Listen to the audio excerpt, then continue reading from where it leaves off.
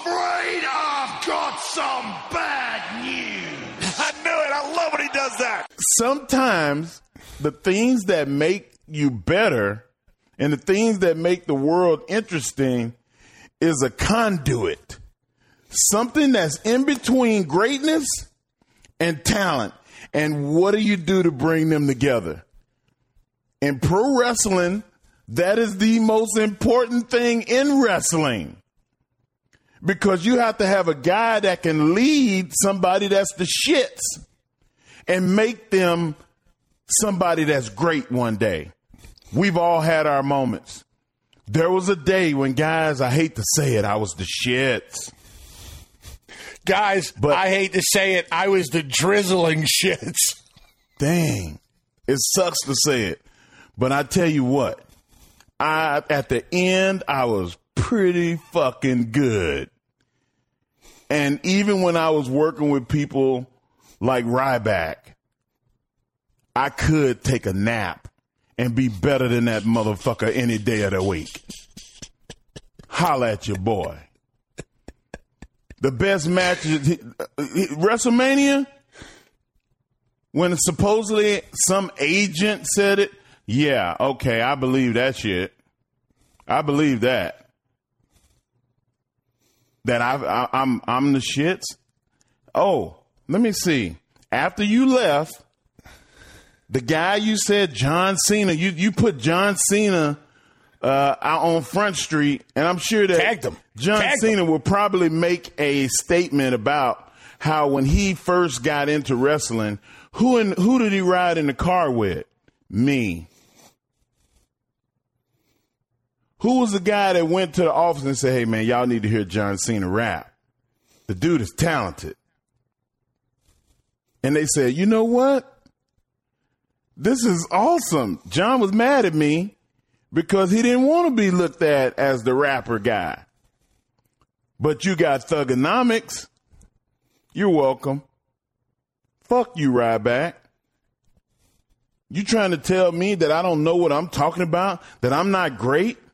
That I was the shits? You base it off and you throw it on an unnamed agent. Name his name. You name John Cena? Name the agent. I'll call him. I'll get him on the show. And I'll say, listen, I'm not saying that this happened, but at any point did you ever tell Ryback that I was the shits? And I was famous for taking naps. I take naps every day. There's nothing wrong with it. It's great. Vince McMahon himself has ribbed me, pouring water on me while I was sleeping, because everybody would go, hey, is anybody got eyes on Mark Henry? Because he usually naps around this time. Find him. Oh, yeah, we had a lot of fun with my naps. Yo, yeah. And you go back, I challenge anybody, go back and look at the match at WrestleMania with me and Ryback. See if you see any holes in it. I was a hole filler, even with people like you, who other people didn't want to work with. You talk about the work rate. You wanted to get your shit in and think that was getting over. You can post as many videos as you want of you giving me finishes. It's not the real thing. Until you walk up to me and punch me in my face, the world won't know how violent I can be. So when you feel froggy like that, you let me know what plane ticket, where I need to get a plane ticket to. I'll show up for that. Because even at 50 years old, I'm more man than most men will ever want to be in their dreams. And you start talking about cutting promo. I'm not cutting a promo. I'm saying this from my soul. I will tear your flesh off, bro. And that's a promise. I'm not threatening you. I'm just saying, as a reactionary thing, if you hit me, there will be hospital time. I'll make sure of it. And that's my response to Mr. Ryback, and I will never speak on it again. I won't, because it's a waste of my energy. I want to make this show, and this show should be more about peace, because it's Martin Luther King Day. I'm going to read something from Martin Luther King's, one of his famous quotes here in a little while. And I'm going to let it go. But I just wanted to take that time to answer, what you said last night. And I'm so glad that you unfollowed me. So now I don't have to see these ridiculous commercials of you peddling bullshit to pay your bills. When you were so great, when you were so good that you didn't hurt people. When you chopped me with them damn gloves on, I used to tell you every time, hey man, you could take scissors and cut that metal bar out of the inside of those gloves, and maybe you won't hurt everybody. And maybe I should tell them how you used to sit in front of Vince's office and beg to change everything because that didn't make you look big and strong. When I never did it. Because I knew I could make chicken salad out of chicken shit. Biggest guy, strongest guy in the company. I lost to Rey Mysterio, the smallest guy in the company. Didn't complain, not one bit. Was an honor, was a privilege. I lost to a guy with one leg, Zach Gowen. Did I complain? Did I say, no, we're changing this?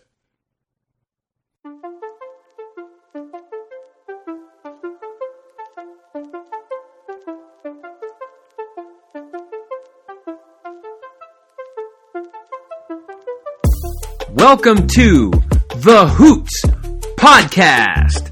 This is a podcast about life, which just happens to be centered and focused around the world of professional wrestling. We tackle the topics of the week, both inside and outside of the squared circle, while also focusing on the issues that are plaguing the world today. Whether it's wrestling, sports, life, or anything in general, we've got you covered right here on the Hoots Podcast. And now, here's your host, Josh Lopez.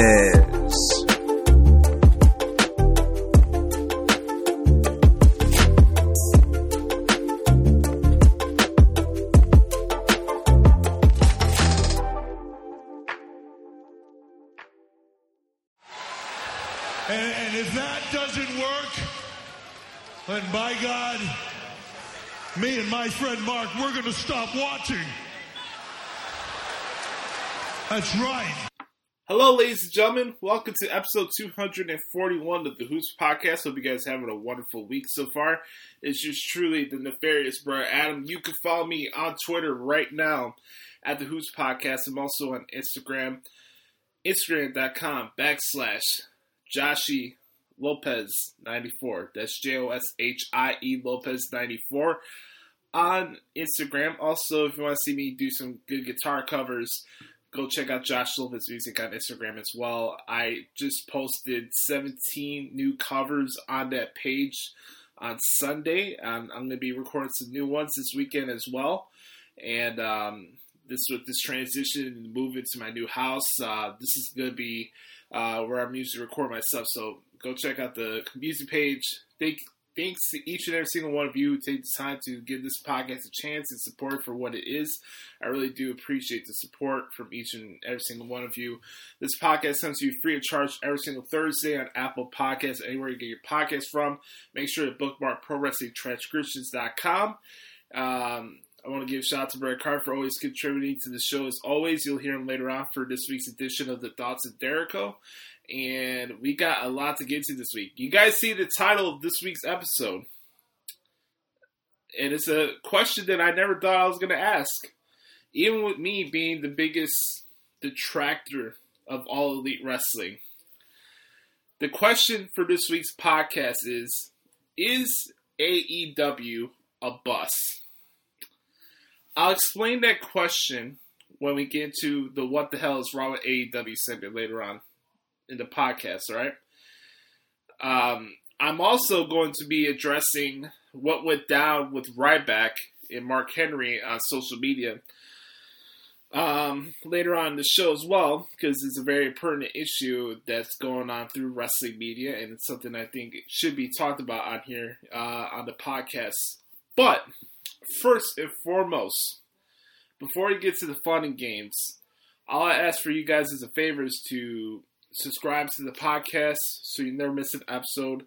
Honestly, you don't have to pay a damn thing for the podcast. You just enjoy it for what it is, and it comes to you free of charge every single week. Also, if you use Apple Podcasts, leave us a 4 or 5 star review. It helps expand the reach of the show, and more importantly, I get to gauge on how you guys feel about the show, positively or negatively or anything like that. So please send us some feedback, and we do appreciate the support. So first off, I want to send a couple birthday shout-outs really quick to my Wella. I love you.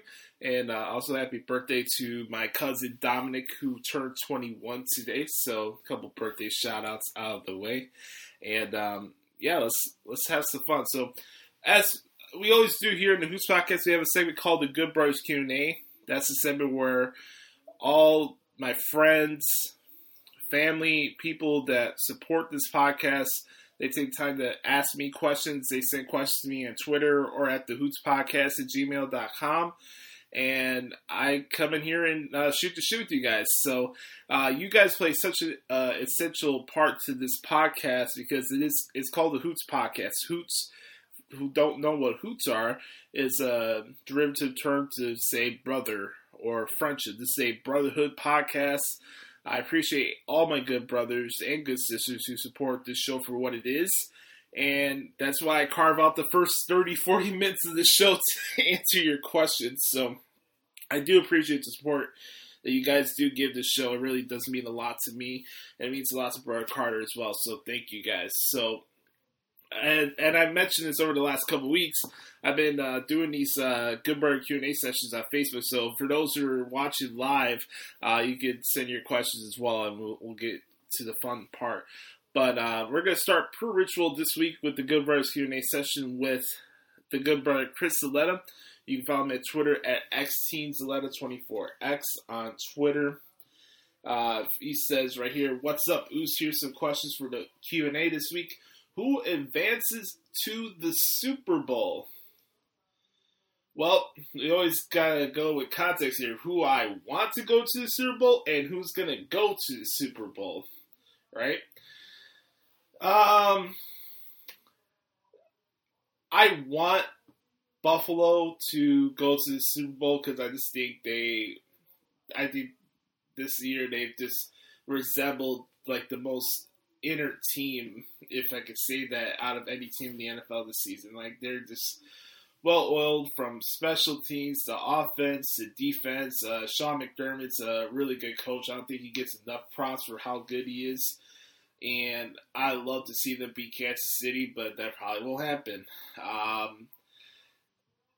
And then when it comes to the Packers and Buccaneers, I put this on Twitter. This damn game's like a lose-lose situation for me. But, you know, in the history of the Super Bowl era, there hasn't been a team, like the host city, their own team has never hosted a Super Bowl that they played in. And I think that's very intriguing, but just how this whole season went and just how I'm looking at the NFL right now, I don't see any scenario where the Packers are not in this Super Bowl. So right now it looks like we're going to have a State Farm Super Bowl with Aaron Rodgers and Patrick Mahomes, and I'm just going to sit back and, I don't know, prevent myself from throwing up. So that's my answer, Chris. I wish I had a better outlook on it, but for me, like, I'm sure it'd be fun games to watch, but me, I really don't care who wins the Super Bowl at this point or who's in it. So, next question: teams to watch in MLB this upcoming year. Well, first off, I'll have to say and this is not being biased. I'm just looking at the roster as it is. I think my Chicago White Sox are going to kick some ass and take some names this season. I also say watch out for the Padres. It looks like they're putting their money where their mouth is, and they're buying all these big name talent. I didn't know San Diego had that much money. So it looks like the front office is not sleeping in San Diego. They actually want to go all out for it, and good for them. We'll see what happens. They got a good squad. I definitely say don't look out for the Chicago Cubs. But as I say that, the Cubs are in such a shitty division. Even with them getting rid of most of their players, they are probably,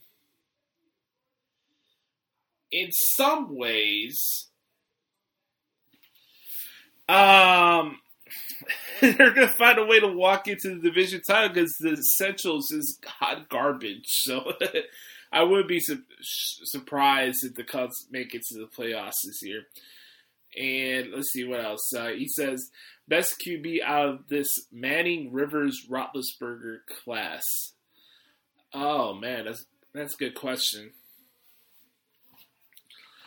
But all three of them have had their peaks and valleys, and that's the very intriguing part about this question. Legacy-wise, it'd probably be Ben Roethlisberger, just for the fact that he has 2 Super Bowls to boast. But also Eli has 2 Super Bowls to boast about as well. Rivers just announced his retirement yesterday, so salute to you, Philip Rivers, and the fact that you were the best lead-in to 60 Minutes out of any NFL player in history. I gotta give a shout-out to Hoodie, because he always said it on his radio show. The charm about Philip Rivers is that every time he had a game, especially during that late afternoon window, it'll be the fourth quarter, he's down by, let's say, 3 points or 7 points, he's down a touchdown or a field goal. He's marching down the field, it's garbage time, defenses are playing prevent, right? He's marching down the field, and you're just waiting for that moment for Philip Rivers to throw an interception, and boom goes dynamite, there it is. Philip Rivers throws the interception, the Chargers lose. 60 Minutes up next, only on CBS.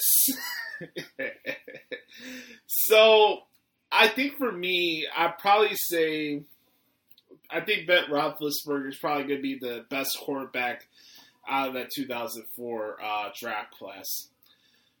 This is an interesting question here. He says, top 10 tag teams of this decade from the start of 2000. Well, you know what, Chris? I'm going to switch that to 2010 to now. So we'll do that. We'll do, okay. 10 teams? Shit. I can't put them in order, but I'll give you 10, okay? Beer Money, Motor City Machine Guns, G.O.D. Let's see. New Day, The Usos, Undisputed Era,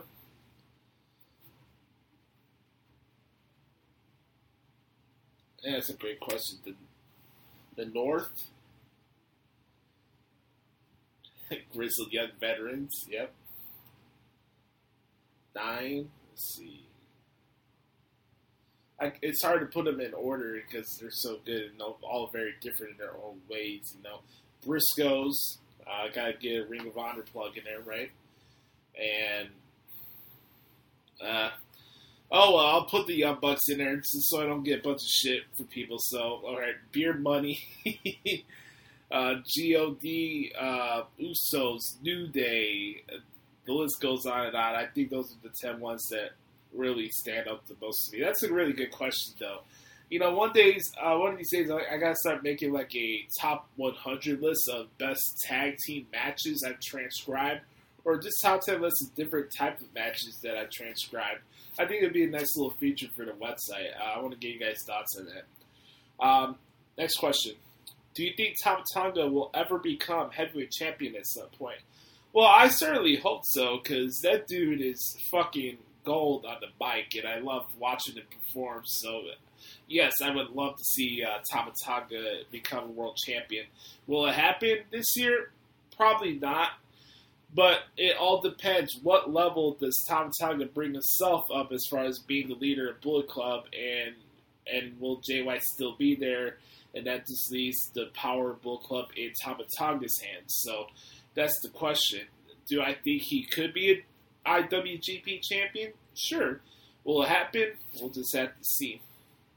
Who would you like to see return to NXT from the main roster?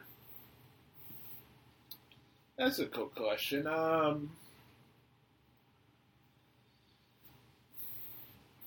Let's see.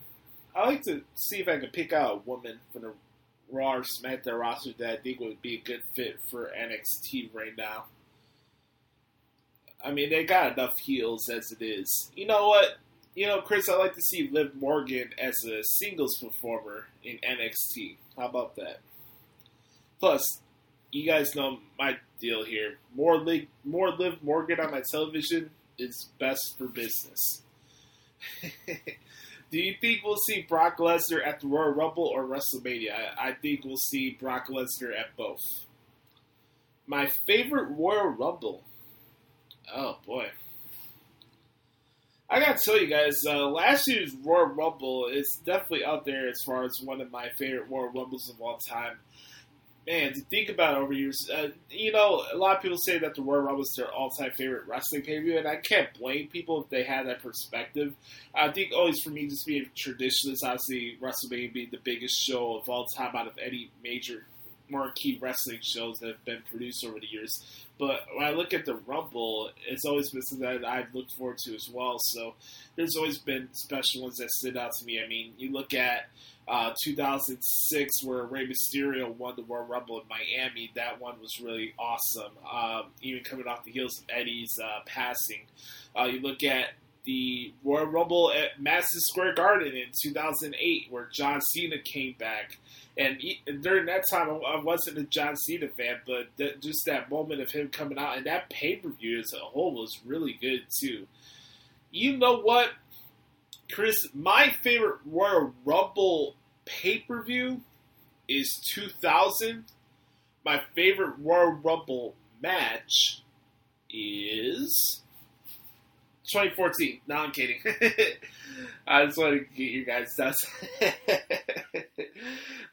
No, my favorite Royal Rumble match of all time, for me, is 2001, where Stone Cold won the Royal Rumble for the third time. I just love that Royal Rumble match. Here you go. Here's a good question. Is there any Royal Rumble winner you would go back and change? Well, I don't know about change. I know a lot of people are like, oh, Batista should have won in 2014. Oh, Roman should have won in 2015. I had no problem with Roman winning in 2015. It's really during that time period where I started noticing the fickleness of wrestling fans and how to take certain wrestling fans with a grain of salt. Man, that's a great question because I think for me, I probably would have had CM Punk win the 2011 Royal Rumble and have him start that initial feud with John Cena at that WrestleMania. If you're going to do the thing with The Rock and Punk and Cena, have that all be 3 years. And that's not a slight towards The Miz, who did a great job towards that WrestleMania 27 build, but I think for me, it had to be Punk and Cena going against The Rock, and I think Punk would have been a great guy to win the Royal Rumble. It'd definitely be a better alternative than Alberto Del Canto, who won the Royal Rumble in 2011. So for me, I would definitely say that CM Punk would probably be the only one I would change back in 2011 when they had that big-ass 40-man Royal Rumble in Boston. They got to think about doing that again, a 40-man Rumble, because, I mean, their roster is so loaded from top to bottom. I don't know how much time they're going to be able to pull it off, you know? That's the thing. Next question comes from a good brother, Eddie. Make sure to follow him at Twitter at KingEdward15. He says, what is one WWE match you want to see that we haven't yet? I need to see if anybody's done research on this, but there's two of them. One will be Aleister Black against Sheamus, and the second one is Walter, the Ring General, against Daniel Bryan. That'd be the match that I would like to transcribe, if you will. Okay, next questions coming from King Ajar. Yes, make sure to follow King Ajar on Twitter at King Ajar, AJAR. He's a good brother to the show. He says, first question, what is top tier about Charlotte's in-ring work in 2020/2021? Well, I think with context, I think anybody with a rational mind would say that 2020 wasn't Charlotte's best year of her career.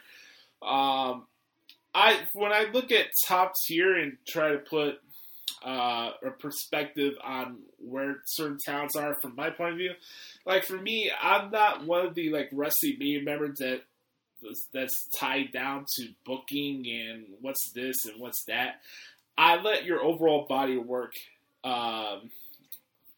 curtail my perspective on you and what you do in the ring, most importantly. I know a lot of people put character work in storylines on a pedestal above wrestling, but the marquee and why I watch this stuff is wrestling.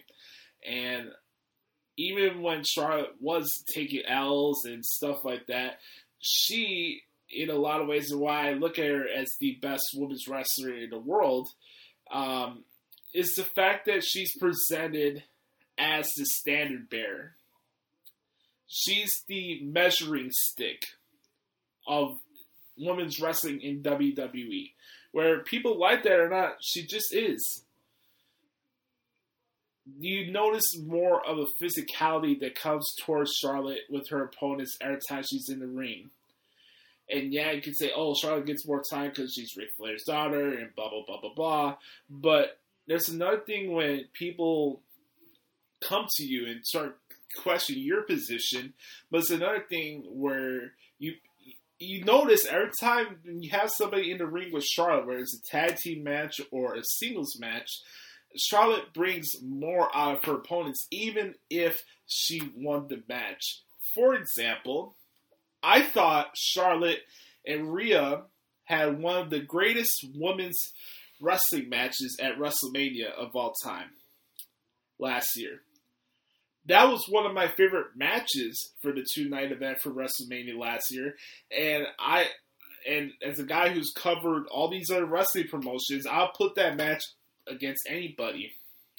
Now, am I going to say Rhea and Charlotte's match for WrestleMania the greatest women's wrestling match of all time? No.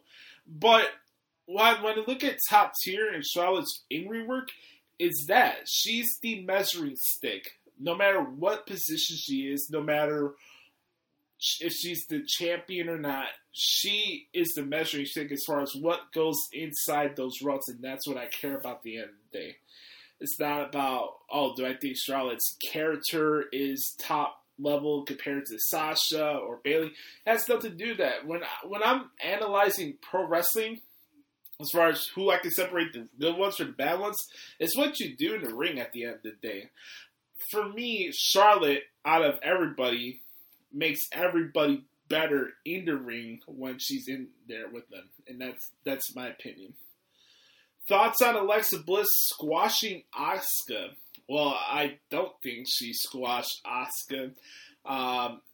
It's one thing where you have these character shift type of matches that, on the surface, they just ran through Asuka like she's nothing. No.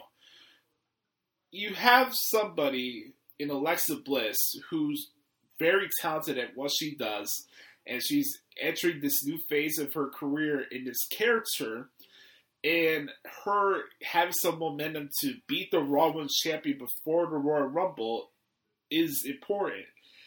And if it was a squash match, the match would have been 2 minutes long. I look at a lot of narratives that go through wrestling and buzzwords like, oh, this person lost, they didn't get any offense, so that means they're squashed, that means they're buried. No, that was the story of what they wanted to go to with that match. Alexa had the psychological advantage before the match even started. When you have Asuka, who also plays her own mind games in ways, when you throw her off her game, she can be vulnerable as well. Now, when you want to compare it to something different, where Asuka lost to Charlotte at WrestleMania 34, which was a really good match, the difference there was a competition. Charlotte found a way. She outsmarted Asuka to win. That didn't mean Asuka was buried. I'm so tired of, if Asuka loses one match here or one match there, she's buried. She loses the women's tag team titles, they're buried. They don't see anything in her. Asuka is very good. She's had multiple title reigns. She's had multiple championships. She just main evented Raw. I don't think you're just going to put Asuka in a position to be squashed in the main event if they don't trust her to get this new character of Alexa Bliss over. Like, do you get what I'm saying here, guys? Like, it's really simple and narrow-minded to look this on paper and, okay, Asuka got little to no offense against Alexa Bliss, and Alexa Bliss put down Asuka with the Sister Abigail on Raw on Monday. And for me, it's not just that simple, guys. No, Asuka was not buried. No, Asuka is not losing her stock. And if that was the case, they would have put the Raw Women's title on the line on Monday. So, last question for King. He says, better Mania match for Sasha Banks. A, Trish Stratus. B, Bianca Belair. Or C, Io Shirai. With the options here that I have, I would go with Io. I just think that'd be a good match. Obviously, Sasha and Trish would be good for, like, nostalgia purposes and, like, that fantasy matchup. But I think it's a little early to have Sasha against Bianca Belair, so that's why I'm not picking Bianca. But I think Io would probably be the best one out of the three. And if I had to pick another option, I would put Kaylee Ray in the mix as well. So that's a good question, though. Thanks for the questions, good brother. All right, next set of questions come from the good brother Patrick Fritz. You can follow him at Twitter at RatedPWF on Twitter. Patrick's been a good brother to the show for many years, and I really appreciate him being a good brother, man. He says, do you think Mania this year will work with it being 2 days and with fans being allowed to attend? I certainly hope so, because I don't know how much longer W is going to be able to pull off these bigger shows with nobody there. New Japan has been able to pull this off, and obviously Japan has handled the pandemic way, way better than we have here in the United States. So I certainly hope so. With it being a 2-day event in Tampa, I think it's really cool. And it'd be a different vibes for both shows, obviously. And I like the concept. So I'm really curious to see how they go with the rollout of this event in Tampa. I mentioned on Twitter that when you have this event, those who pay tickets for the event, like myself last year, should have first access to the tickets for both nights, because I think that's only fair for the people who miss out on the WrestleMania last year. And obviously it's a very different situation now. You're going to have people that are leery of even going out of their own states and fly down to Tampa to go to the event. So I'm just very curious to see how all this is going to play out, though. I like that question, though, Pat. The next question for Pat was, let me scroll up and find this good brother here. Just 1 second here, guys. He says, if you could date a diva, past or present, in her prime, regardless of promotion, who would it be? That's a good question. You know what, Pat? I'm going to put that in 3 different categories. Okay? No, 2 categories, okay? Right now, for me, if I could date one, would be Anna Jay. And then in her prime, God, that's hard to say because a lot of these women are still even hotter when they're in their 40s too, which is a great thing about life and evolution, right? It has to be Mickey. I can't. I'd be a hypocrite to come in here and talk about Waterfall and say what I like about this and not mention the first women's wrestler I actually liked. So Mickey James would be the one as far as the in her prime category. I mean, there's a lot to choose from. Obviously, I've been switching back and forth as far as president between Anna Jay and Paige, but I think Anna Jay gets the number one nod from my opinion there. So. Good questions, brother. And then the last batch of questions here we got is from Nate the Great. He's at Twitter at Psycho Nagiri. You can follow him at Twitter there. Nate, a good brother of the Pipe Bomb and the Hoots podcast. He says, if you could have superpowers, which would you want to have? Oh, boy. Probably to disappear, the invisibility. I think that would be one I like to have. Do you think there's a logical reason Asuka rarely defends her title? Well, what's logical in pro wrestling? Honestly, what's logical in pro wrestling? I'll tell you this because I see this a lot. Oh, that doesn't make sense. That doesn't make sense. What about pro wrestling makes sense? I mentioned before, I think the women's tag team division, the women's tag team titles serves no purpose to the women of WWE unless they're going to have their own show. I think it gets in the way of the women's title opportunities for both Raw and SmackDown due to the fact that the women just don't have enough time to showcase what they want to do and get all their storylines over, and get all their title feuds over. When you have so many male performers on the roster, it's just hard to pull that off. Yeah, of course, Asuka should defend her Raw Women's title more. I don't know why that's not the case, but I wouldn't say it's illogical for her that she rarely defends her title. That's just the predicament that she's in right now. She has defended a title, but it's the women's tag team title, and I'll continue to say this. I just don't think there's a need for it. If you're going to have a women's tag team division, you're going to have women's tag team titles, leave it off until you have your own show on the network. I just don't think it does the division, no matter what brand it is, any favors. So, rank your level of fandom for each Chicago sports team, 1 to 5, and what your favorite memory is of that team. That's a good question. Well, rank my level of fandom for each team. Well, obviously, being a Bears fan right now, my level of fandom would probably be at a 4.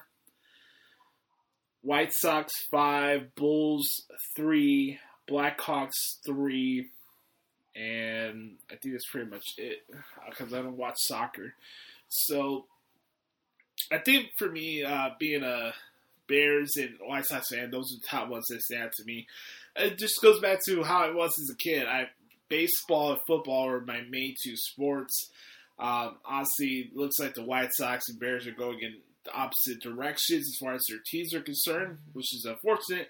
But at the same time, I like what I'm seeing from the White Sox, and they're coming out of their final leg of their rebuild, and I'm just really excited for the future of the White Sox, and I'm really curious to see what they do. So, who would you like to see as surprise entrants in the Rumble this year? I don't know if we're going to have surprise entrances, guys. I really don't. And part of me is kind of concerned about the Royal Rumble this year, not because of the matches or anything like that. I think they're all going to be fine in their own way. But for me, I think the atmosphere of the Royal Rumble and the charm of it is having that crowd be there to do the countdown and have that initial genuine reaction with a surprise come out. No matter who comes out, and whether it's the women's match or the men's match, you're just not going to have that same feeling of Rumbles in the past, and how could you? I don't know how they're going to pull it off. I really don't. You know, having a Royal Rumble with virtual screens and piping noise. I mean, I'm curious to see how they're going to pull it off. What do you think is Brock's next match? I think Brock Lesnar's next match should be with the almighty Bobby Lashley. That'd be my answer to that question. I know you don't. He's a great one.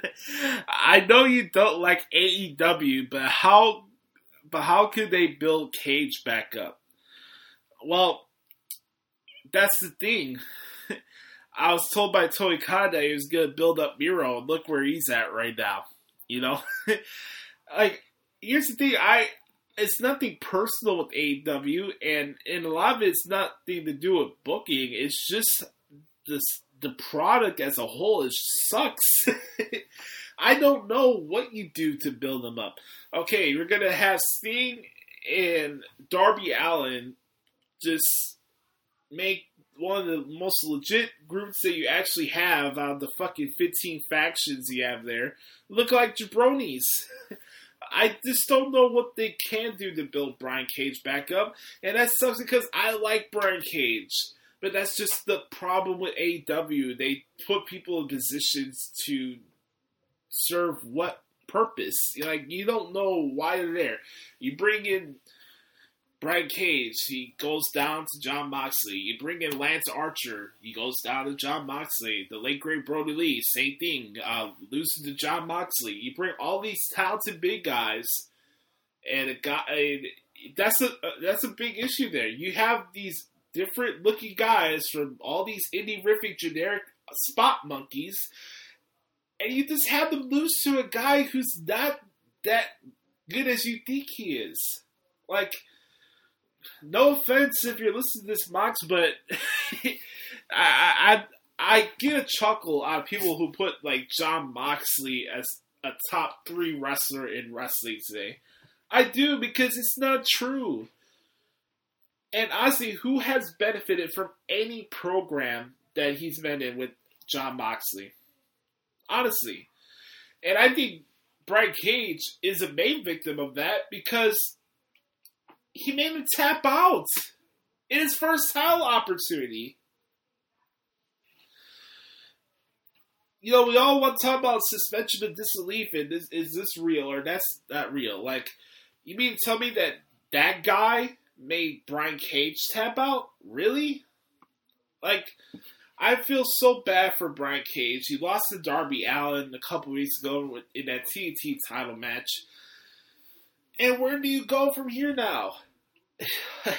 I just don't know what they're doing with them. I like Team Taz, and that's the sucky part about this, because Team Taz is one of the few things I actually like about AEW. And I wish I had a better answer, but I really don't know what you do. What would you do, brother? I mean, yeah, I can say another thing about, he just goes on a massive win streak and just mauls through everybody. But we've seen that over and over again from so many promotions. I hate to say this, but I think Brian Cage is a lost cause. You can't beat Darby Allin for a TNT champion because we have a fucking 60-year-old man with a baseball bat comes down to the ring? Like, what else are you supposed to do? You just cut Brian Cage's nuts off, basically. So, I have no idea. Favorite activity to do in the winter and the summer? It's the same all year round. That's play music, record this show, and watch wrestling. There you go. When I was younger, I played a lot of baseball and football. But also one of the things I liked doing, like, during, like, the spring and summertime, I like to, like, be in the backyard of my grandpa's house and we play guitar and stuff. That'd be, like, a lot of fun stuff in the past I used to do. So, yes. Thank you to Nate. Thank you to Eddie. Thank you to King. Thank you to Pat. Thank you to Chris. Yeah, you guys brought it this week. Good Brothers Q&A session this week. Just fantastic. I appreciate you guys' support as always. As always, if you want to send your Shirley a question, all you have to do is send me a question at the Hoots Podcast or the Hoots Podcast at gmail.com. coming off after this next commercial break, when we come back, I'm going to be talking about what happened this week in the world of WWE. Stick right here. What did Hawk Harrison say back in the day? Sit back, strap back, and settle down. And we'll be right back, right here on the Hoots Podcast.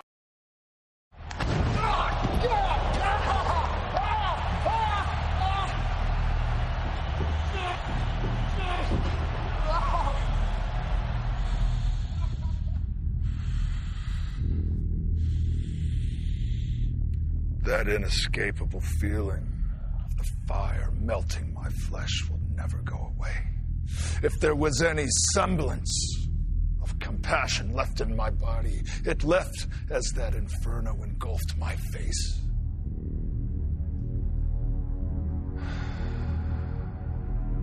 I'm wearing this mask to not only protect myself, but to shield everyone else from the horror that I endured.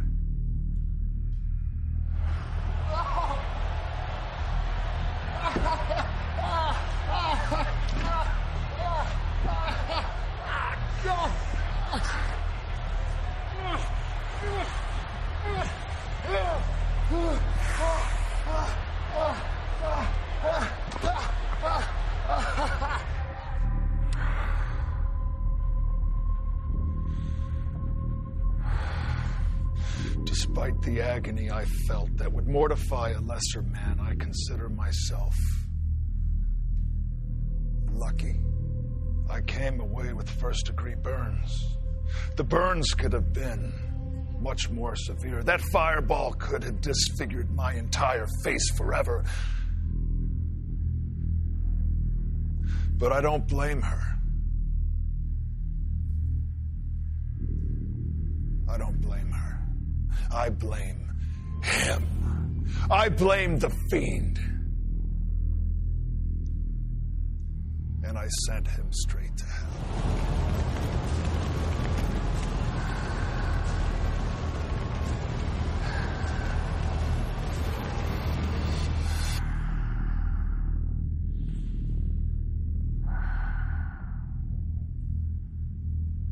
There's no doubt the Fiend is responsible for this. Alexa was merely the vehicle. And I know exactly what the Fiend wants. He wants to stop me from achieving the inevitable.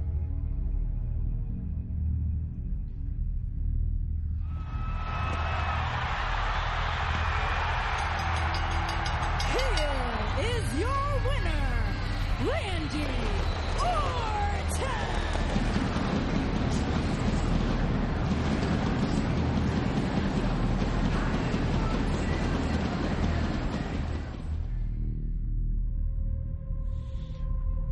I know everyone in that locker room enjoyed seeing my face burnt to a crisp, knowing that their biggest threat may have just been eliminated from competing in the Royal Rumble match, but you could chop off all my limbs and it wouldn't stop me from winning this year's Royal Rumble match.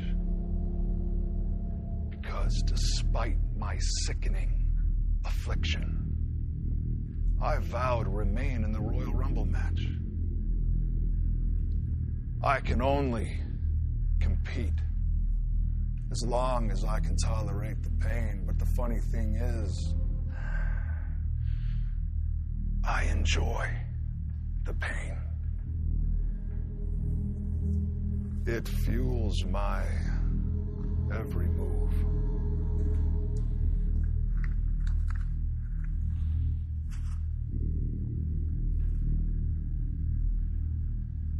So everyone can thank the Fiend when I burn their Royal Rumble dreams to ashes and I go on to main event WrestleMania.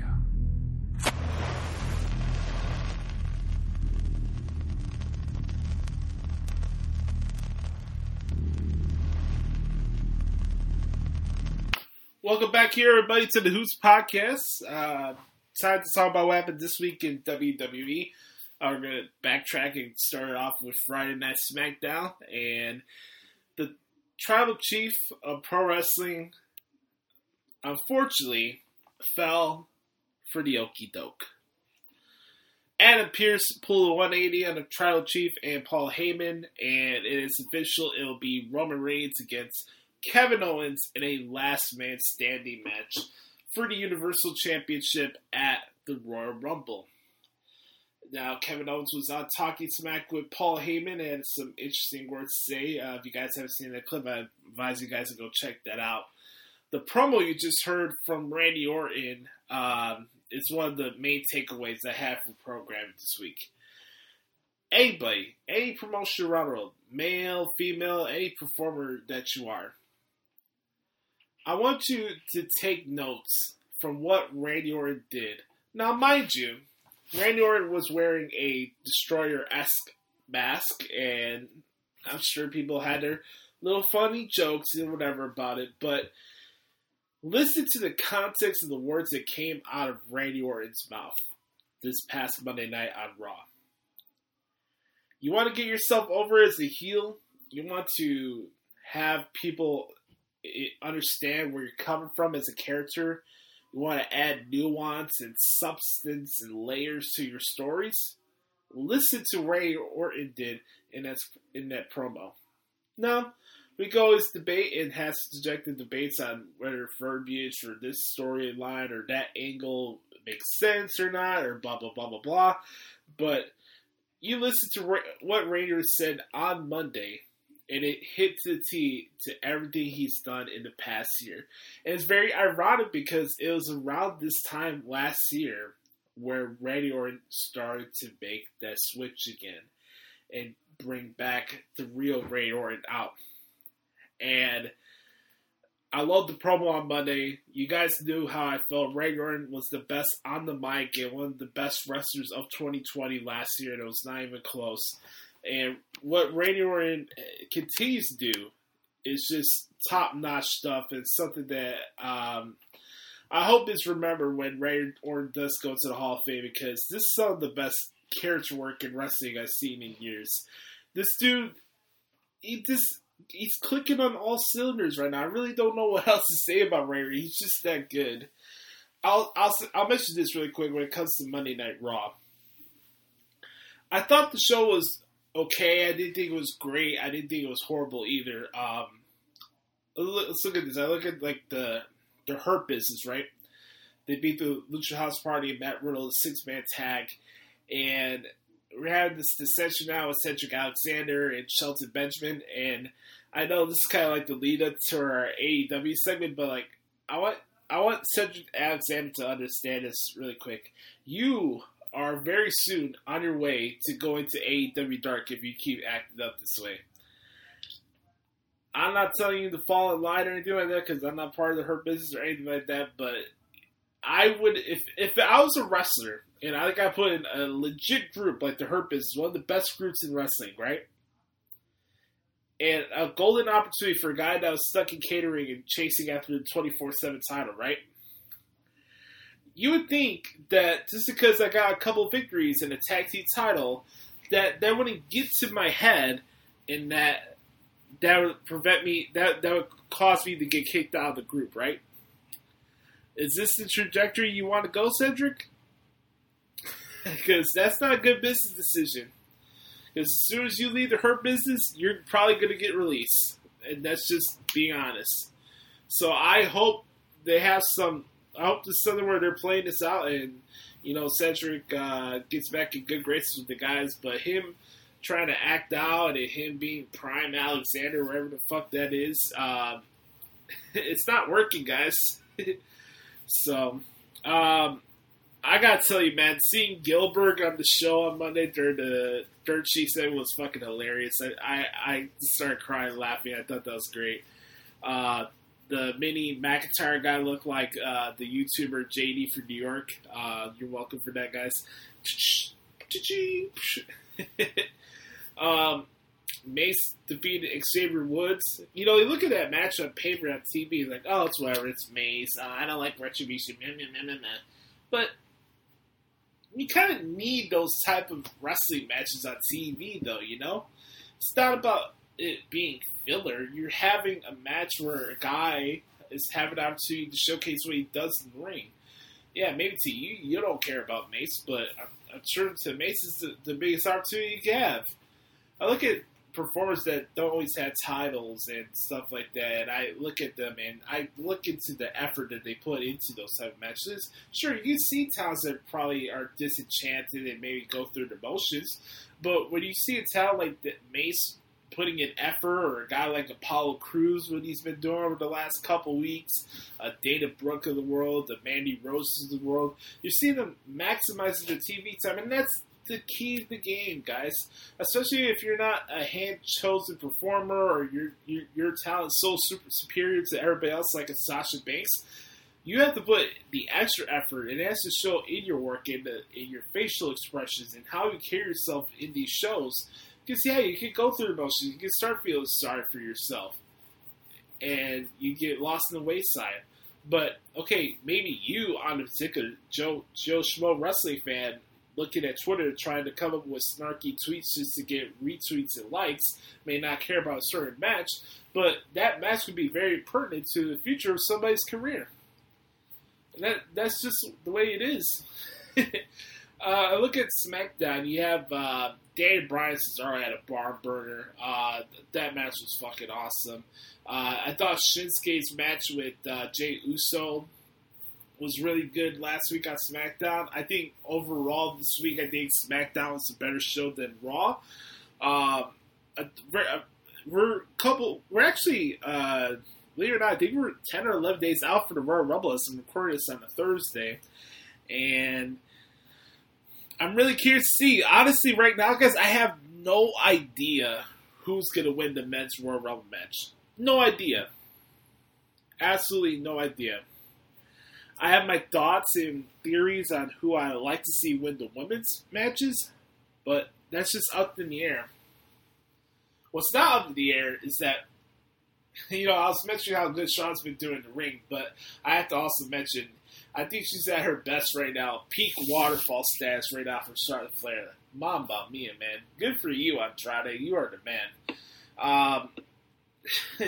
Space Mountain lives on then, now, and forever. Ric Flair, he's going to do what he wants to do to be on television, and you tell Ric Flair no. Doesn't matter what the situation is. That dude's going to say no to anything.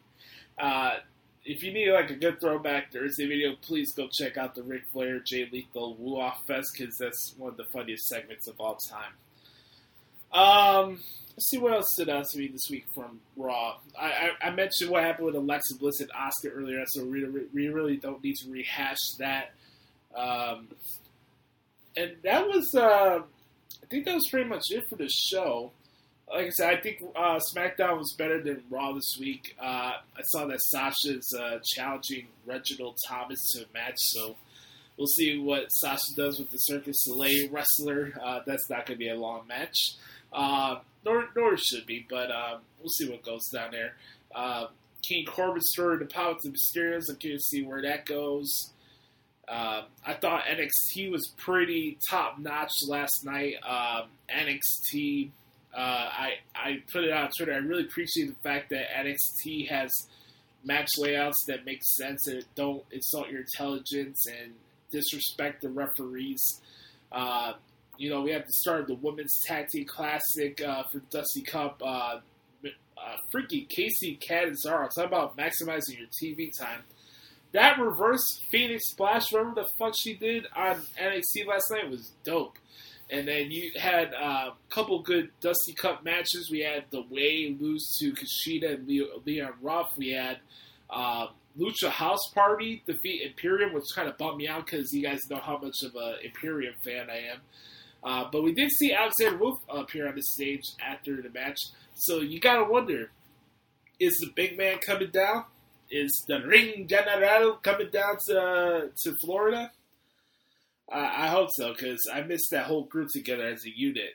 So hopefully we get to see those guys on there sooner or later. And I really liked the promo that Pete Dunne cut on Finn Balor last night. I thought that was really good as well. So some good stuff from NXT as well. So another solid week overall from WWE. And also, could be remiss without mentioning, you could also see Dusty Cup matches on 205 Live.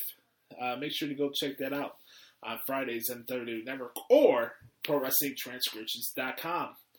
Okay, we're going to take one more quick break. When we come back, I'm going to review Hard to Kill from Impact Wrestling and give you some brief thoughts on the Road to New Beginning tour for New Japan Pro Wrestling and what is going on with Ryback and Mark Henry. We'll be right back, right here at the Hoots Podcast. Welcome back, everybody, to the Hoots Podcast. Got one more second before we get to our main event of the evening. Was going to mention we got to give some thoughts on what happened for the Impact Hard to Kill pay-per-view that happened this past Saturday in Nashville. I posted this question out the other day on Twitter. I want to give you guys thoughts on this. If the announcers are so desperate to tell you about why AEW and TNA working together is such a good thing, 5 weeks in, do you think that's a good business decision, or is the partnership actually working? And I ask this question because we've known this whole thing with AEW and Impact. They got an angle going on with Kenny Olivier and Don Callis and the Good Brothers, right? And it's like, they put this out like it's the Monday Night Wars, like it's the biggest thing ever in wrestling. And I sit back there and I watch these shows, and nothing has changed since that Omega Callis Turner, or that moment where he beat Jon Moxley to become the AEW champion. All I've seen is that Rich Swann has been put in the back burner in favor of Kenny Omega. AEW has more weight and power over Impact, and Dynamite is still Dynamite, and Impact is still Impact. So my question to you is, what has really changed in this partnership?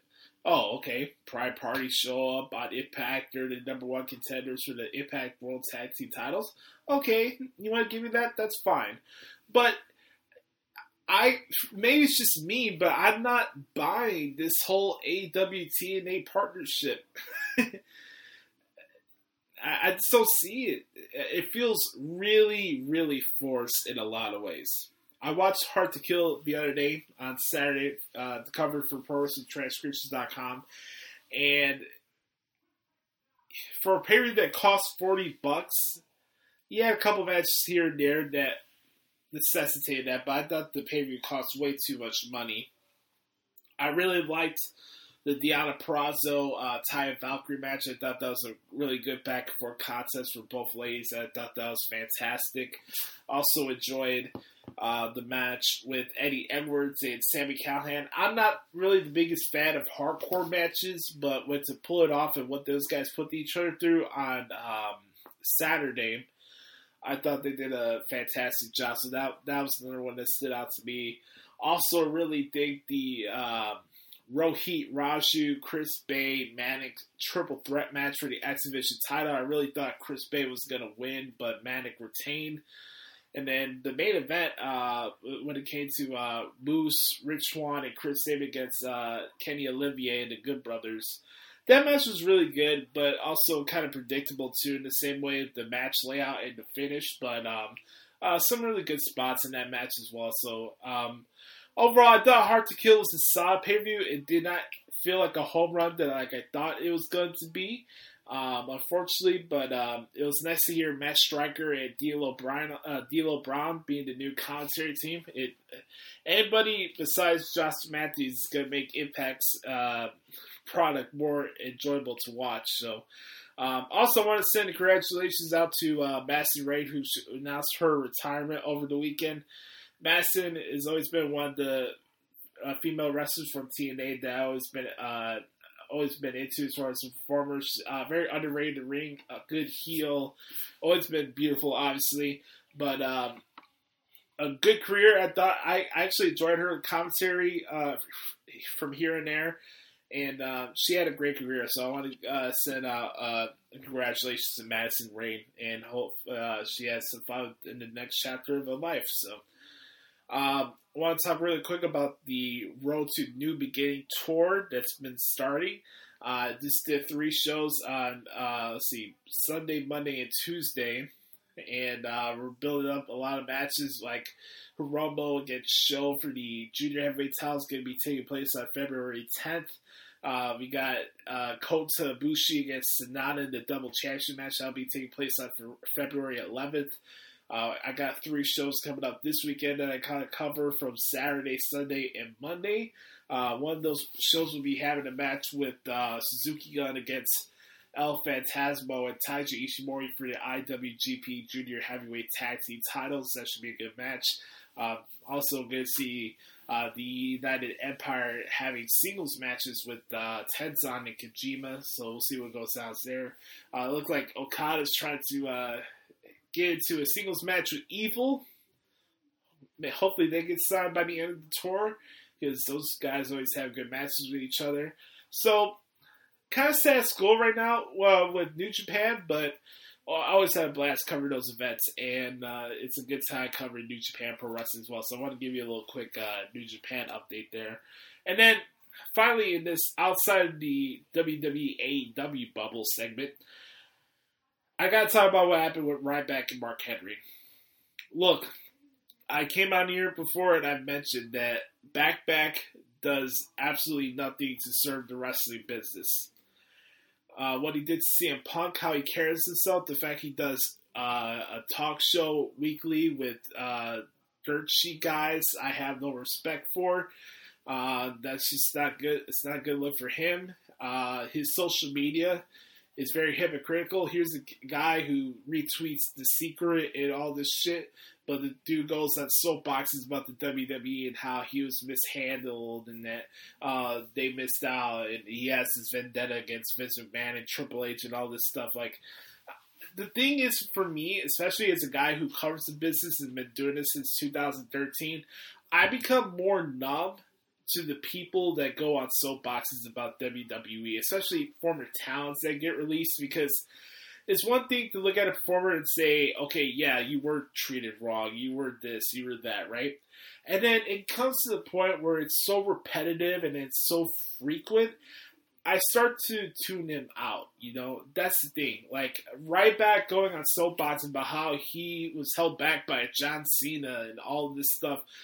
At the end of the day, Ryback, you fucking failed. You need to shut the fuck up, you need to go the fuck home, and you need to stay the fuck home.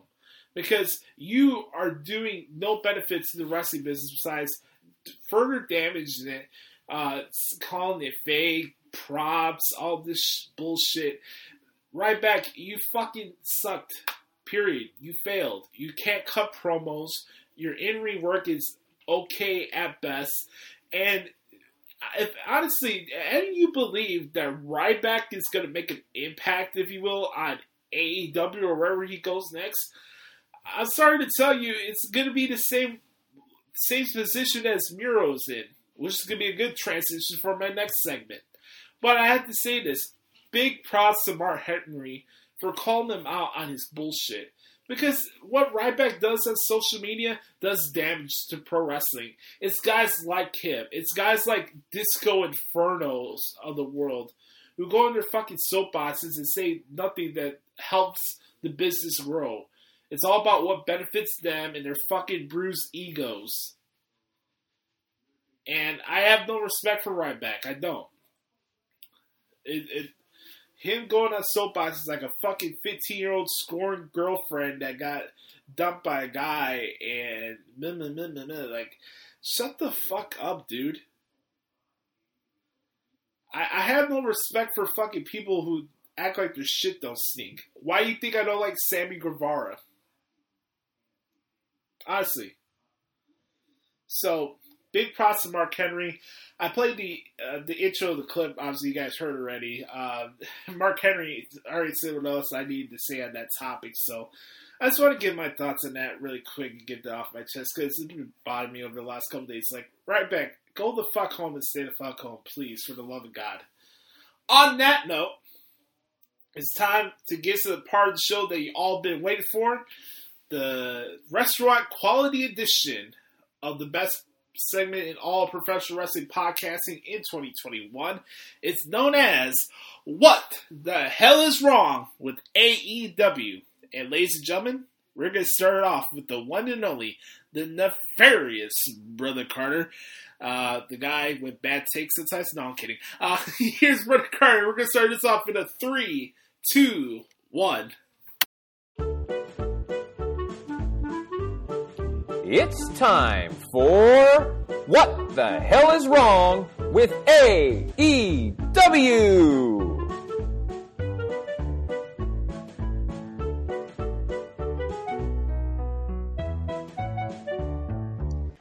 What the hell is wrong with AEW? Okay, well, let's just get right into it. The Chaos Project is absolutely a horrendous faction. They're god-awful. And they were cutting a promo on a kid. Man, that's solid stuff right there. To be fair, though, I actually thought that was fine. I get what Chaos Project was doing. They were trying to do something for Brody Lee's son, which I thought was kind of cool. So that was fine. If they want to do it for 1 week, that's fine. But if they keep it going, then we're definitely going to have a little bit of a problem there. But just in general, I can't stand Chaos Project. I think that they're useless, they're bad wrestlers, and they just don't know what they're doing. So is it just me, or does anybody give a damn about the Inner Circle drama? Like, it makes no sense at all. It's boring. It's terrible television. And quite honestly, it's bringing down the careers of everybody in the Inner Circle. I don't care about the drama, and I just want the Inner Circle to be the Inner Circle and then get along with it. When we're going to talk about the Inner Circle's match a little bit later on in this segment, but I just don't care about the Inner Circle drama at all. I think it's boring and horribly scripted stuff and just a general waste of my time. There's a weird promo from Sting and Darby Allin and Team Taz, and I really hope this doesn't mean that Sting is wrestling again, even though I know that I am wrong and this will absolutely mean that Sting will be wrestling again. It was just weird. Like, Team Taz is good, Darby Allin is good, Sting fine, but like I said, I've said before, Sting just doesn't do it for me. He just doesn't. I don't know why he's there and the purpose that he serves. Like, I don't understand what he brings to AEW. So it was just a weird segment and just a weird promo in general. I didn't really like it. Okay, what the hell is happening with Don Callis and the Young Bucks? I don't get it. I don't get it. I don't care about the Elite. In fact, I'm going to go ahead and say it. The Elite sucks.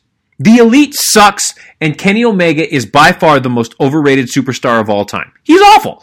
Kenny Omega is a garbage champion.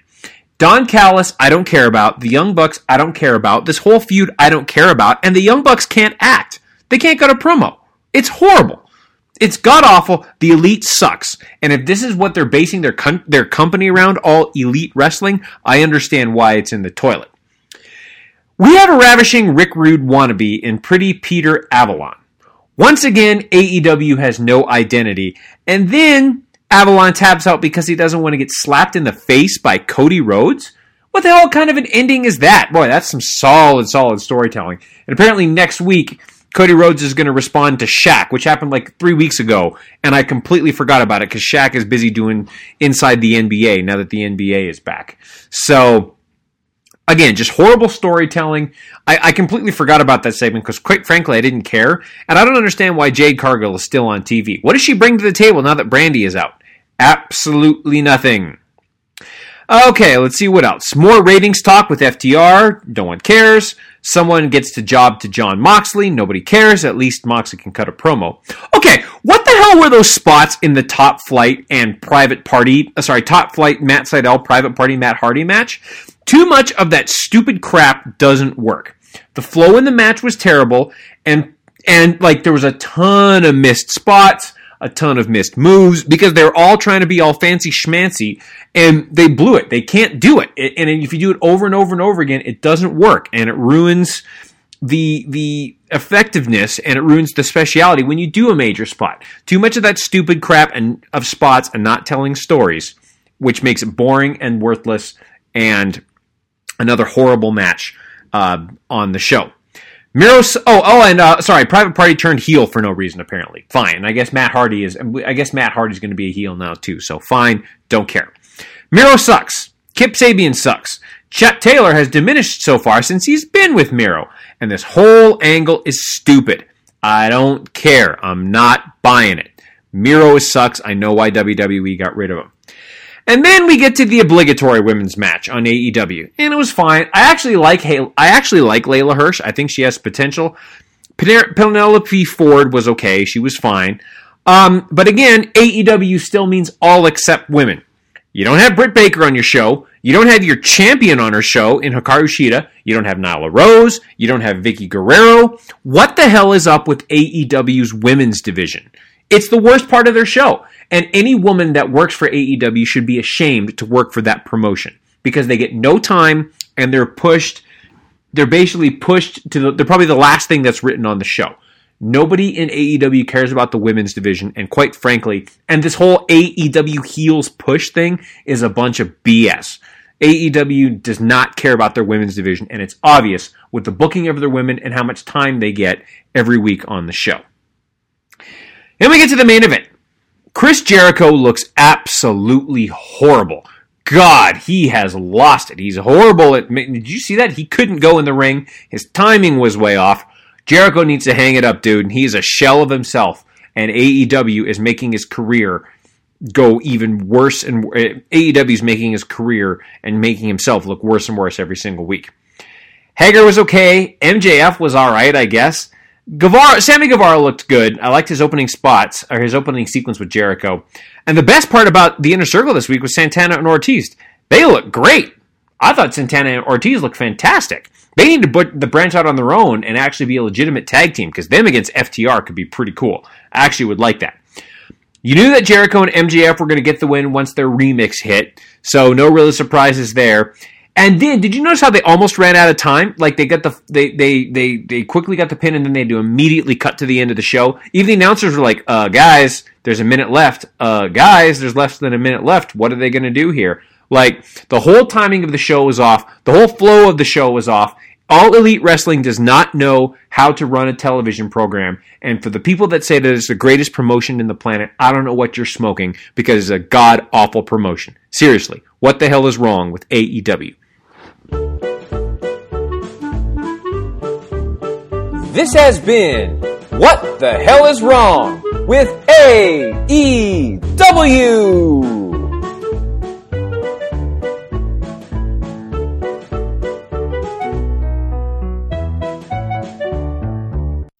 Thank you very much. Thank you very much. Thank you very much, Brother Carter, for the submission this week, as always.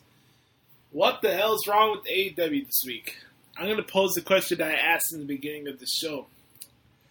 Is AEW, as an alternative promotion, a bust?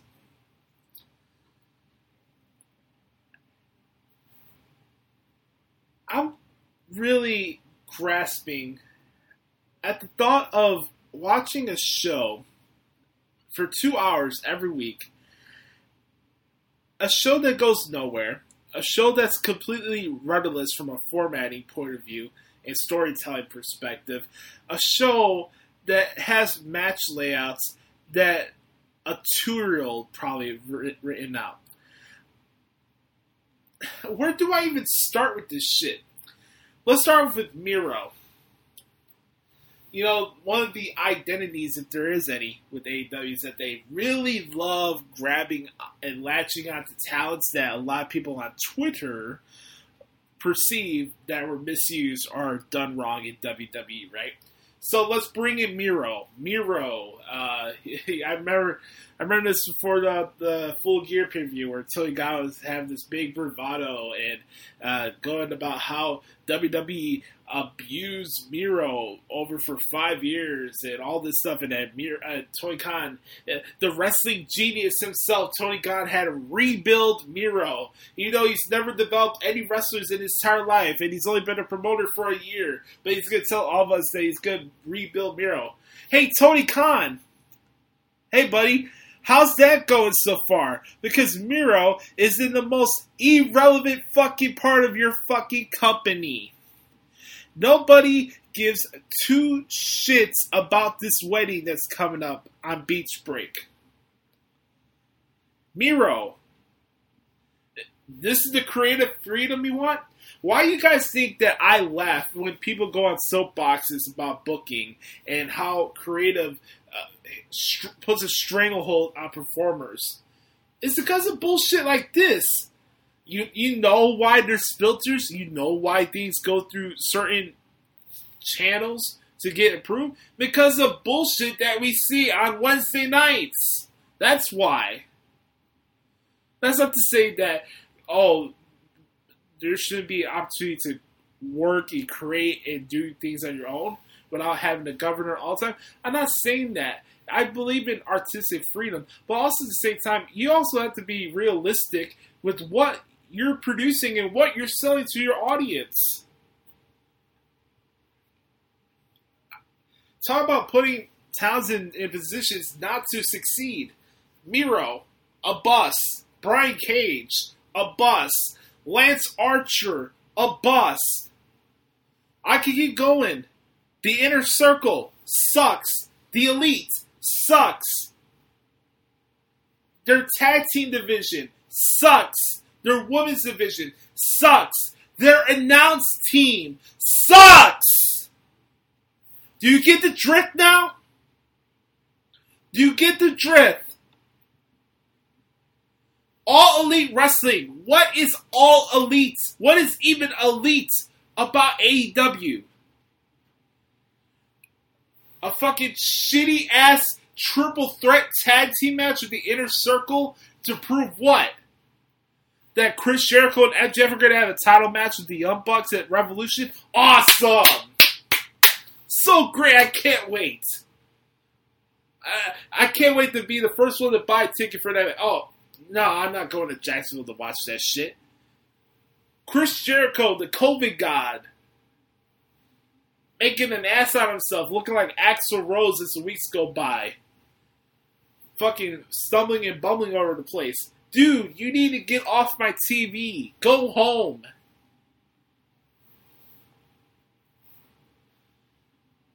AEW had a really good opportunity to establish themselves as an alternative. And I asked that question, why is AEW, as far as the alternative promotion, a bust? I believe it is because they've lied to you and they spit in your face ever since the inception of this company. They've told you one thing and they've done the exact opposite. And you guys want to hold WWE to the fire for mistakes they make, and you guys put them on a standard and all that stuff. You should do the same thing for other wrestling promotions too. I'm sick and tired of this whole double standard bullshit. Be consistent with your takes. You want to hold WWE to the fire for their storylines and their matches not making sense. You should do the same thing for AEW as well. I really don't care about booking at the end of the day, and when I can see that your matches and your product in the ring sucks, that's a problem.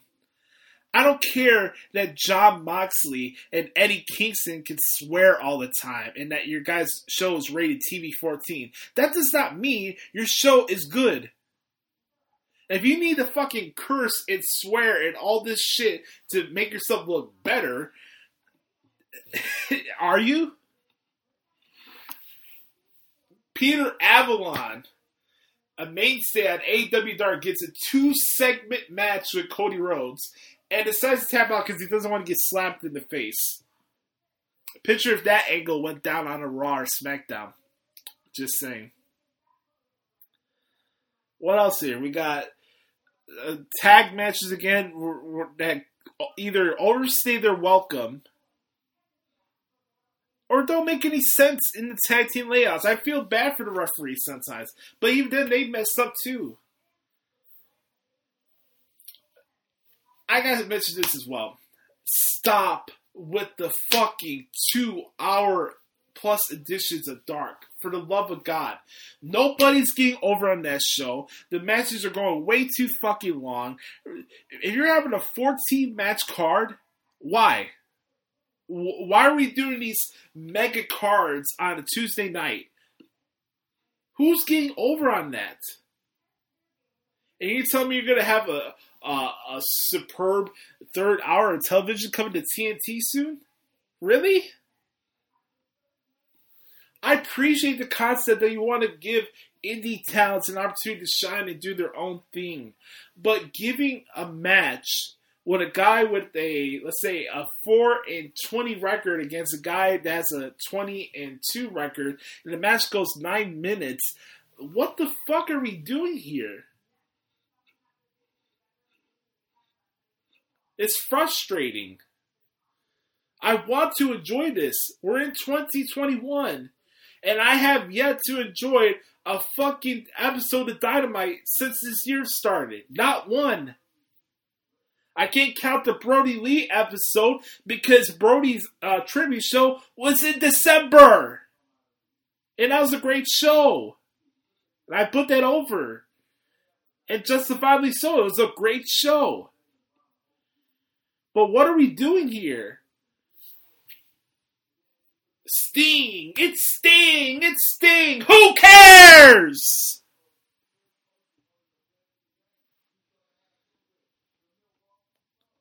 Oh, we got this great partnership with Impact. Who gives a fuck? You guys are stuck in the same position as you guys were before you got in this partnership in the first place. Wake up! You have the golden opportunity of a lifetime to do something that hasn't been done in 20 years, and you're wasting it away because you want to have your promotion be centered and predicated on the opinions of Dave fucking Meltzer. And people like him. AEW is a bust. And that is what the hell is wrong with AEW. On that note, I want to thank you guys so much for taking your time to check out the podcast this week. As always, you can follow me on Twitter at the Hoots Podcast. You can follow me on Instagram at Joshie Lopez94. That's Joshie Lopez94 on Instagram, and at Josh Lopez Music. Make sure to subscribe to the podcast right now. It comes to you free of charge every single Thursday on Apple Podcasts, Spotify, anywhere you get your podcasts from. And if you're an Apple Podcast user, please leave us a 4 or 5 star review. It helps expand and reach the show, and I want to know what you guys think about the podcast. Next week, we'll be ready to make predictions. Yes, for the Royal Rumble. Yes, believe it or not, the Royal Rumble is just around the corner. Looking forward to that. And we'll have predictions for that bad boy. And the road to 250 episodes continue, folks. We're 9 episodes away. We're going to make it. But this has been episode 241. Make sure to bookmark ProWrestlingTranscriptions.com, by the way, so you guys can be up there with what's going on with New Japan and all the 20 shows that I cover a week. So go check out the website. And yeah, that's pretty much it. Also, make sure you go check out the TBD Wrestling Podcast as well. It's a really fun show to watch and listen to. So, with that said, I'm Joshie. Hope you guys have a wonderful weekend. Remember, folks, be the authentic product that is yourself. And always remember, you are dictating the pace of your life, nobody else. On that note, we're going to wrap it up. Enjoy the football this weekend. And we'll be back here next week for episode 242 of the Hoots Podcast. Right now, we're going to send off to Brother Carter for this week's edition of the Thoughts of Dericho. I love you guys. Have a wonderful weekend. I'll talk to y'all next week. Yes, sir. And now, the Thoughts of Dericho. Listen well, man.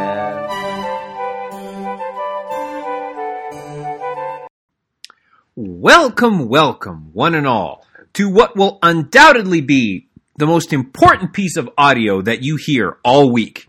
It is the Thoughts of Dericho, featuring the one, the only, Brother Carter. Let's get right into it, and I got a lot to talk about this week, especially on Raw. But let's get into SmackDown real quick. Another great show on SmackDown this week. I really like the pairing of Apollo Crews with Roman Reigns. I think that's awesome. It's given some more for Apollo Crews to do. He can learn a lot under Roman Reigns. I really like this pairing, and that could be something that could give Apollo Crews a little bit more momentum getting into his upcoming feud with Big E. That's great, so I love that. I don't think I mentioned this before, but so great to see Sonya Deville back on TV again. I'm okay with her being an executive for right now, but she needs to get back in the ring, kicking ass, and being the dominant female performer that she is. She has championship written all over her, and she needs to be a future SmackDown or Raw Women's Champion, or even NXT Women's Champion. I'd be okay with that. But great to see Sonya Deville on television again. Great to see her back with the company. Billie Kay is hilarious and outstanding. She is wonderful. My goodness, was she hilarious this week with her appearance on the show with Liv Morgan and Ruby Riott. I thought that was hilarious. Out of the two Iconics, I would say she is doing more than Peyton Royce is right now. I love what Billie Kay has done with this. Yet I'm still trying to figure out why WWE split up the Iconics in the first place. I can't figure it out. They work so much better together, but Billie Kay is making the most of it, and it's great, and I love it. There was some terrific wrestling on the show this week. Cesaro and Daniel Bryan put on an absolute clinic in wrestling. What a great match. Cesaro getting the win, of course, but that was a great, great match, and I enjoyed that very, very much. That is what pro wrestling on a wrestling show should be. I loved it. And then, of course, Roman Reigns comes back, and we're going to get Roman Reigns versus KO once again. Upcoming at the Royal Rumble. I liked the whole the contract signing thing. I thought that was cool. That was well done. Cool. You knew Adam Pearce wasn't going to find a way to be in that match, but he faked an injury, or he said he had an injury. KO comes back, and we're going to get him versus Reigns Part 2. It'll be interesting to see what happens on SmackDown this week and how Reigns responds. Switching gears to Raw. Ladies and gentlemen, Ric Flair will always be the man.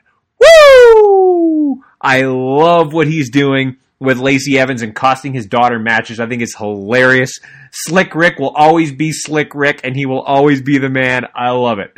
Not the best effort from Charlotte Flair and Peyton Royce this week. The match was okay. Wasn't there great? Their timing wasn't great. I didn't really think it had a good flow to it. I still think Charlotte Flair is the GOAT, of course, but even the GOATs sometimes don't produce the best. Sometimes, goats don't necessarily produce the best milk. So, it happens. There's a bad batch of milk, from a goat every now and then. So, it happens. But, Charlotte, so didn't really care for that, but Slick Rick was the star of that, and I thought that was great. Retribution needs something else to get them going, and I think they need some pyro, actually.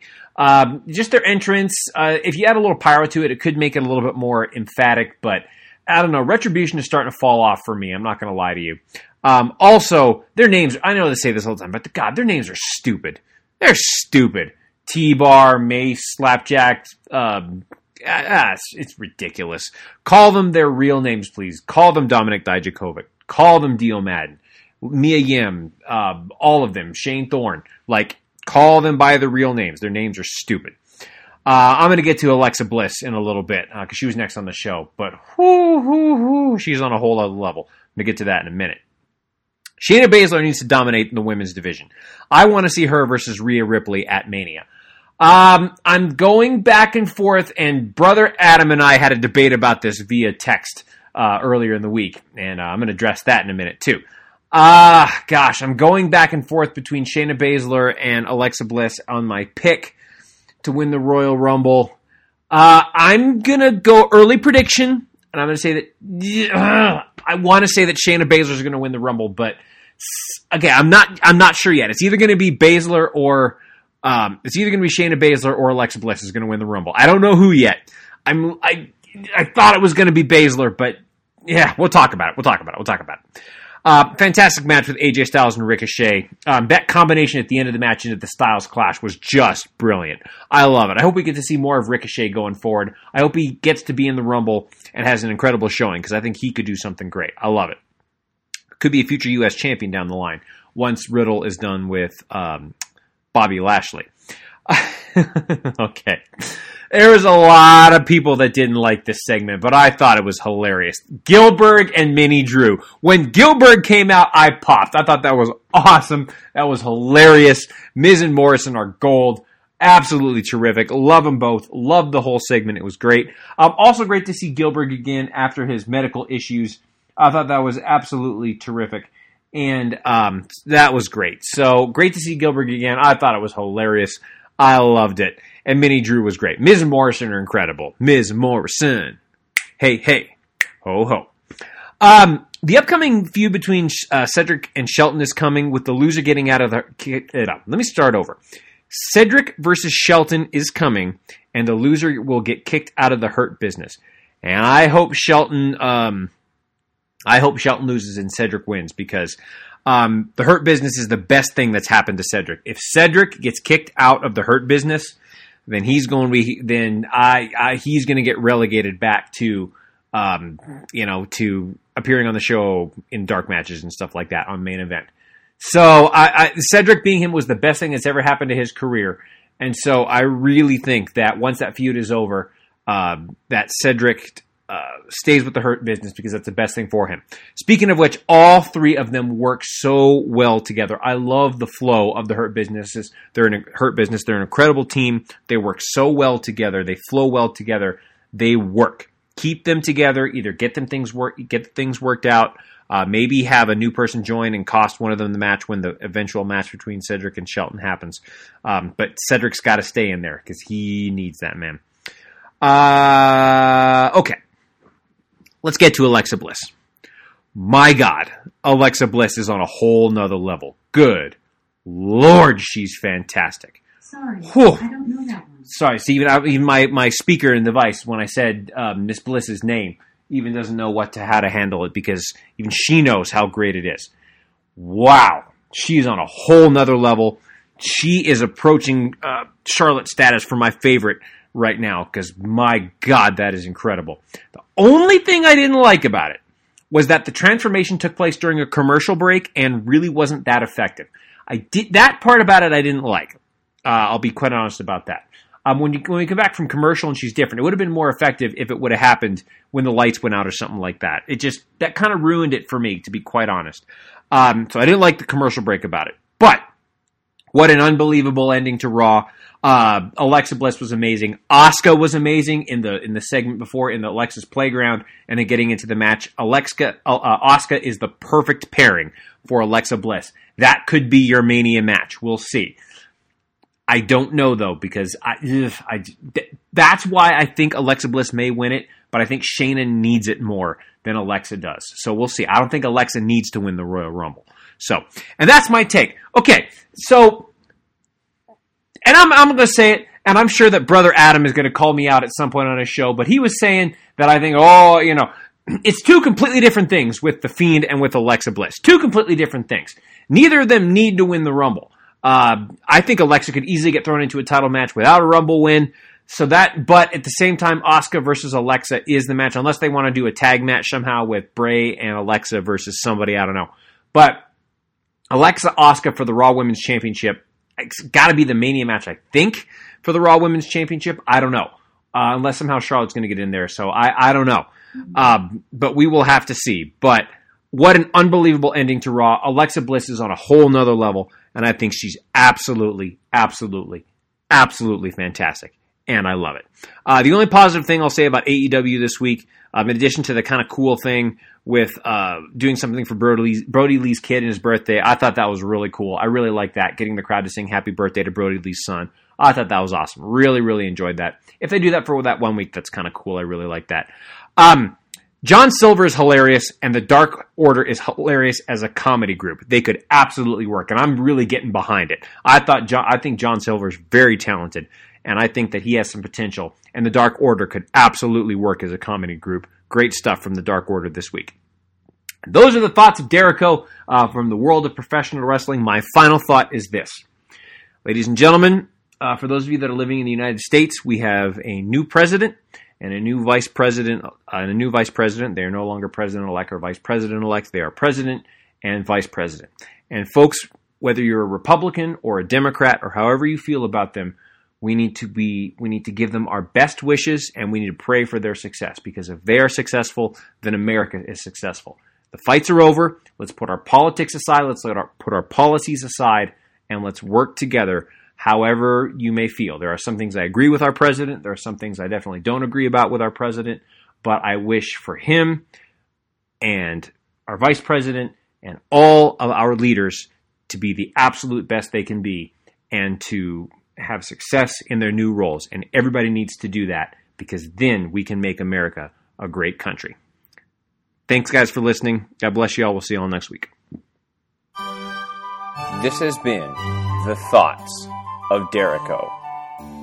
You're smarter now, man.